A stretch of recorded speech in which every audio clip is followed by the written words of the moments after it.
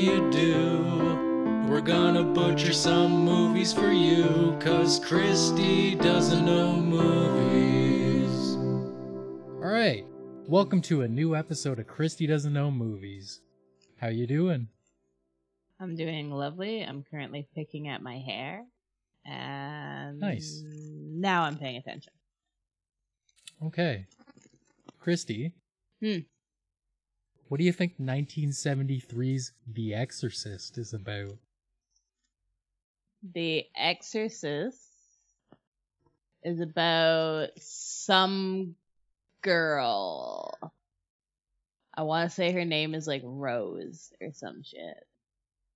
Rose is probably fucking around in an attic, touching at like ancient relics that she shouldn't be touching at.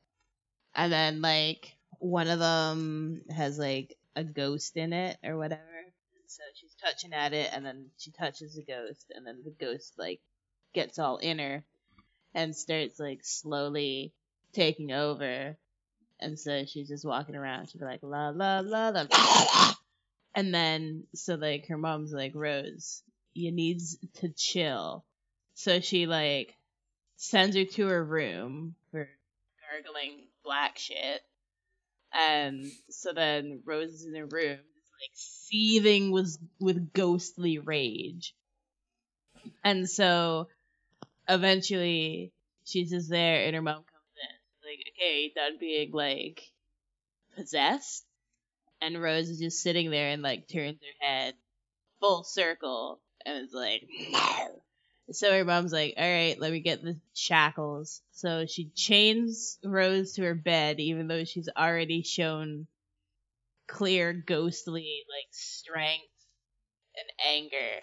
So like I don't even know what that's supposed to accomplish, because I feel like she could have broken out of that like real easy, and there's no reason that like some light shackling should have prevented her from escaping. And I don't think there was even like an end goal of this ghost thing. I think it was just to like make people uncomfortable, because like if you were possessed by something that could like spit black shit and turn your head fully around, like you'd think it would have some more useful purpose of like a goal to accomplish. Like this ghost just chilled in this girl's body and was like, this is mine now, and then made people uncomfortable. But I feel like it could have done so much more with his life, you know? Like it's really a waste of ghostly talent. Yeah, so it's not reaching its full ghostly potential. No, because like doing something like that, I don't know, it could have like gone and bit somebody and maybe changed them, like put a bit of its ghostliness into them and made some like ghost zombies. Or it could have like hidden this ghostliness and like run for president or something. And then like, I don't know, like it could have done so much more than just gurgle ominously. Hashtag Ghost for President 2020. And so, yeah, and then the mom was just, like, sick of this shit. She was just like, that's it, Rose and your ghost friend. Like, I'm sick of you spitting black shit at me every time I walk in your room. It's been days, and I'm just not putting up with it. And so she just anticlimactically calls a priest, and like an exorcist, if you will. And the exorcist comes in and is like, yep, that's one possessed ass woman right there. And the mom's like, can you fucking do something? And he's like, okay, let me come back tomorrow with my holy water or something. And so like it's not immediately resolved, because there has to be like some length to the movie that has no plot, because this ghost has no aims or goals in life. And so he comes back and he's like, the power of Christ compels you. And he has like a cross and he like chucks some sparkling water. And then the ghost is like, ew, Bible things, and leaves. And then the girl probably has like a neck ache for a while, but I feel like she probably somehow survived it, even though there's no fucking way. Just a neck ache. Yeah. Well, like if you try spinning your head several times and tell me you don't have a neck ache. But like in the end, no long-term damage was probably done to her. Okay. Yeah. We got a new segment on the show. Do we now? We're gonna do some trivia. How do you feel about that? I went and played trivia last night, so I feel fairly confident, even though there were no movie questions in that quiz. Right. Okay, we'll put your skills to the test and see how well you do. I'll give you a question pertaining to a movie, and then you have to give me your best answer. Yeah, that's how trivia works. Just clarifying for those out there who don't know what trivia is. Alright. Get on with it then. Question. What are the dying words of Charles Foster Kane in Citizen Kane? Oh! I know that's Rosebud. You're 1 for 1. Oh, 'cause I watched that movie in my film studies class. That's right, bitch. I took a film studies class. Alright. That's right, bitch. You actually watched a movie. Yeah. Question 2. Who played Mrs. Robinson in The Graduate? It's not even a movie. Moving on. Question 3. What was the first feature-length animated movie ever released? Snow White. You're right. I'm impressed. I'm genuinely impressed. I know my Disney shit. Question 4. This isn't fair. In The Matrix, does Neo take the blue pill or the red pill? Oh, I watched The Matrix, but it was like 3 months ago. I don't know, probably the red pill. You're right. Yes! It was a 50-50 chance. Question. For what movie did Tom Hanks score his first Academy Award nomination? Castaway? Fuck. It's Big. What?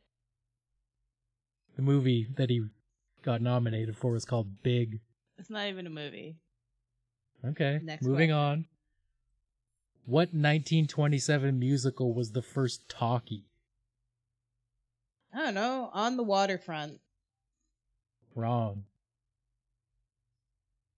Question. What's the name of the skyscraper in Die Hard? The Chrysler Building? It's Nakatomi Plaza. You would be wrong. The Chrysler Building. Shut up. Question. What flavor of Pop-Tarts does Buddy the Elf use in his spaghetti in Elf? I don't even know what any of the flavors of Pop-Tarts are. Those things are nasty sugar pucks. Guess. Nasty sugar puck. That's my guess. Oh, you're right. Okay, I'll give it to you. Question. What shocking Wes Craven horror movie carried the marketing tagline, "To avoid fainting, keep repeating, it's only a movie"? The Ring? Oh my god. No, you're wrong. It's The Last House on the Left. The Ring is an Asian movie. No, Ju-on is the Asian version, but there is the Ring is the American version. And Okay. I thought because there's like a TV, isn't that the thing? Like you watch this show and then you get a phone call and it's like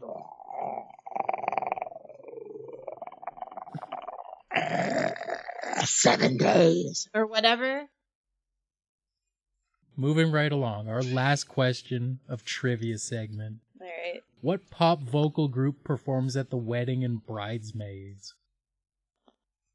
Fucking Smash Mouth. Why would I know that? Wrong. I didn't keep track of how many you got right or wrong, so we'll just say you did pretty goddamn good for someone who doesn't watch movies. Yeah. All right, our next movie, Christy. What do you think 1980s The Shining is about? All I know about it is the Simpsons episode about the Shannon. Okay. Okay. So, Jack Nicholson Yeah. goes with his family of actors who didn't do anything after that movie, so their names are irrelevant. He goes with them to a house of a rich dude, and they're supposed to like take care of it over the winter. But then they get basically like coronavirus in, and so they have to stay inside. That was the original self quarantine, and so they're Okay. chilling in this house, trying to live their lives. As Jack Nicholson slowly like goes crazy because he's just like existing in the house, and he's like, God damn it, all I have is my shitty wife and my shitty kids, and I have to live here for like several months. Who It's plays the wife? basically, huh? Who plays the wife? It doesn't matter. She wasn't in anything else ever. Okay. Winona Ryder. So, he. Ew, no. I don't want to see a movie with Jack Nicholson and Winona Ryder. It's probably not what happened. What year did you say this movie was? 1980. Okay, so it's not her. I don't know any actresses from then. I don't even know any actors. I basically just throw out actor names and like hope something sticks. Let's just go with Matt Damon. Is playing the wife? Yeah. No, he's playing the kid. Okay. What? So in 1976's Taxi Driver from our first episode, he was a young man in his 20s. 20-year-old drug lord. Yet in 1980's The Shining, he's a child. He is an actor. He disappears into the role. That's some serious fucking method acting. Yeah. Okay. Anyways, so I think the kid, so Matt Damon as a child, he has some like sixth sense, if you will. And so he can basically tell that his dad's going crazy. And so it's like up to him to warn the rest of the family and like hide them and protect them from Jack Nicholson, who is just done with it. It's like that feeling in Stardew Valley when you're halfway through winter. Like that's exactly what Jack Nicholson was feeling the entire time. So he was That just resonates with me. He was just ready to be done with it. So he found an axe and he's like, that's it. I'm just gonna kill everyone because that is for some reason a way out. Like, I don't know why he seemed to think that killing his family would allow him to leave when he had a perfectly good car that they showed up in. Or maybe they were dropped off there by Danny DeVito in his taxi. So, anyways, like, there's other ways for them to get home, probably. Unless somebody cut the phone line. Maybe that's what it is. Somebody cut the phone line so they couldn't call a taxi. And it was winter, so they didn't want to walk. And they had to wait till spring because their car broke down or something. Like, it seems like there's an alarming amount of coincidences that you would need in order to prevent you from leaving the house. And I really don't feel like murdering your family is a solution to that problem. Like, if you were to just sit down at that typewriter and start typing up like a flow chart of like how to solve the problem of in the fucking house I don't want to be in. Like, there's so many more things. Like, just go outside and start making some smoke signals or something. Like, if your phone's line is cut. Or just, it's a big fucking house. Just don't look at your family if they're driving you nuts. Just be like, hi fam, like leave a suicide note and then like hide in the West Wing where nobody will find you. And then they'll all be sad and distracted and they're not gonna come looking for you if you're in like one of the 17 closets. So like just chill there. And if you like sneak down to the kitchen for food, just pretend you're a fucking ghost or something. Be like, see, you'd recommend faking suicide rather than taking an axe to your family? You think that's better? If the end goal is that you want to get away from your family, and like I would say, yeah, because that just hurts feelings. But at least the family's still alive. Jack Nicholson's still alive. And then like at the end, when the snow melts on like April 1st, be like April Fools.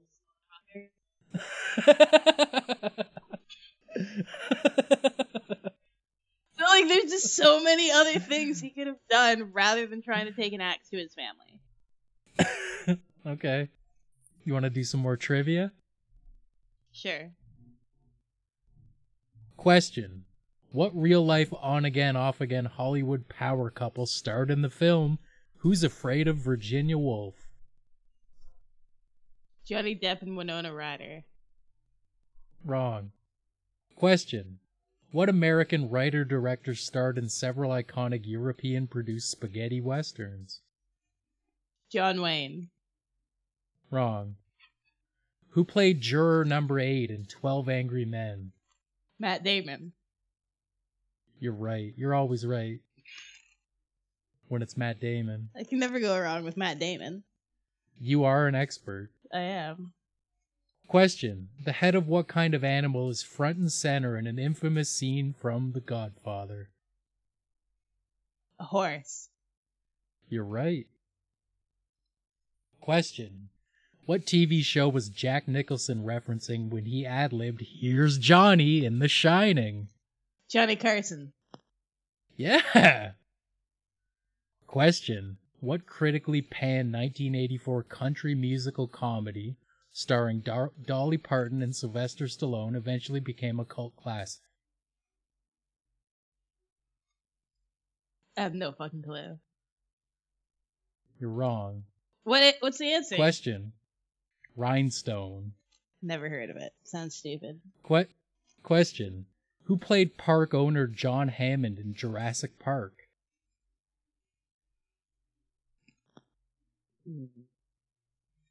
Christopher Lloyd. I take it I'm not right. It's fucking Richard Attenborough. Same. Christopher Lloyd. Christopher Lloyd would have done it several times better. Question. In what 1976 thriller does Robert De Niro famously say, "You talking to me"? Scarface? This is gonna blow your mind. Christy, it was Taxi Driver. He wasn't in that movie. That's Danny DeVito. You're thinking of the TV sitcom. Question. What's the name of the anthemic dance? Oh, let me try that again. Question. What's the name of the anthemic dance near the beginning of the Rocky Horror Picture Show? The Time Warp? Yeah. I love that movie, but I was trying to think, because that's like 4 songs into the movie. It just says not near the beginning. Near the beginning. It's like the middle. Final trivia question. For what movie did Steven Spielberg win his first Oscar for Best Director?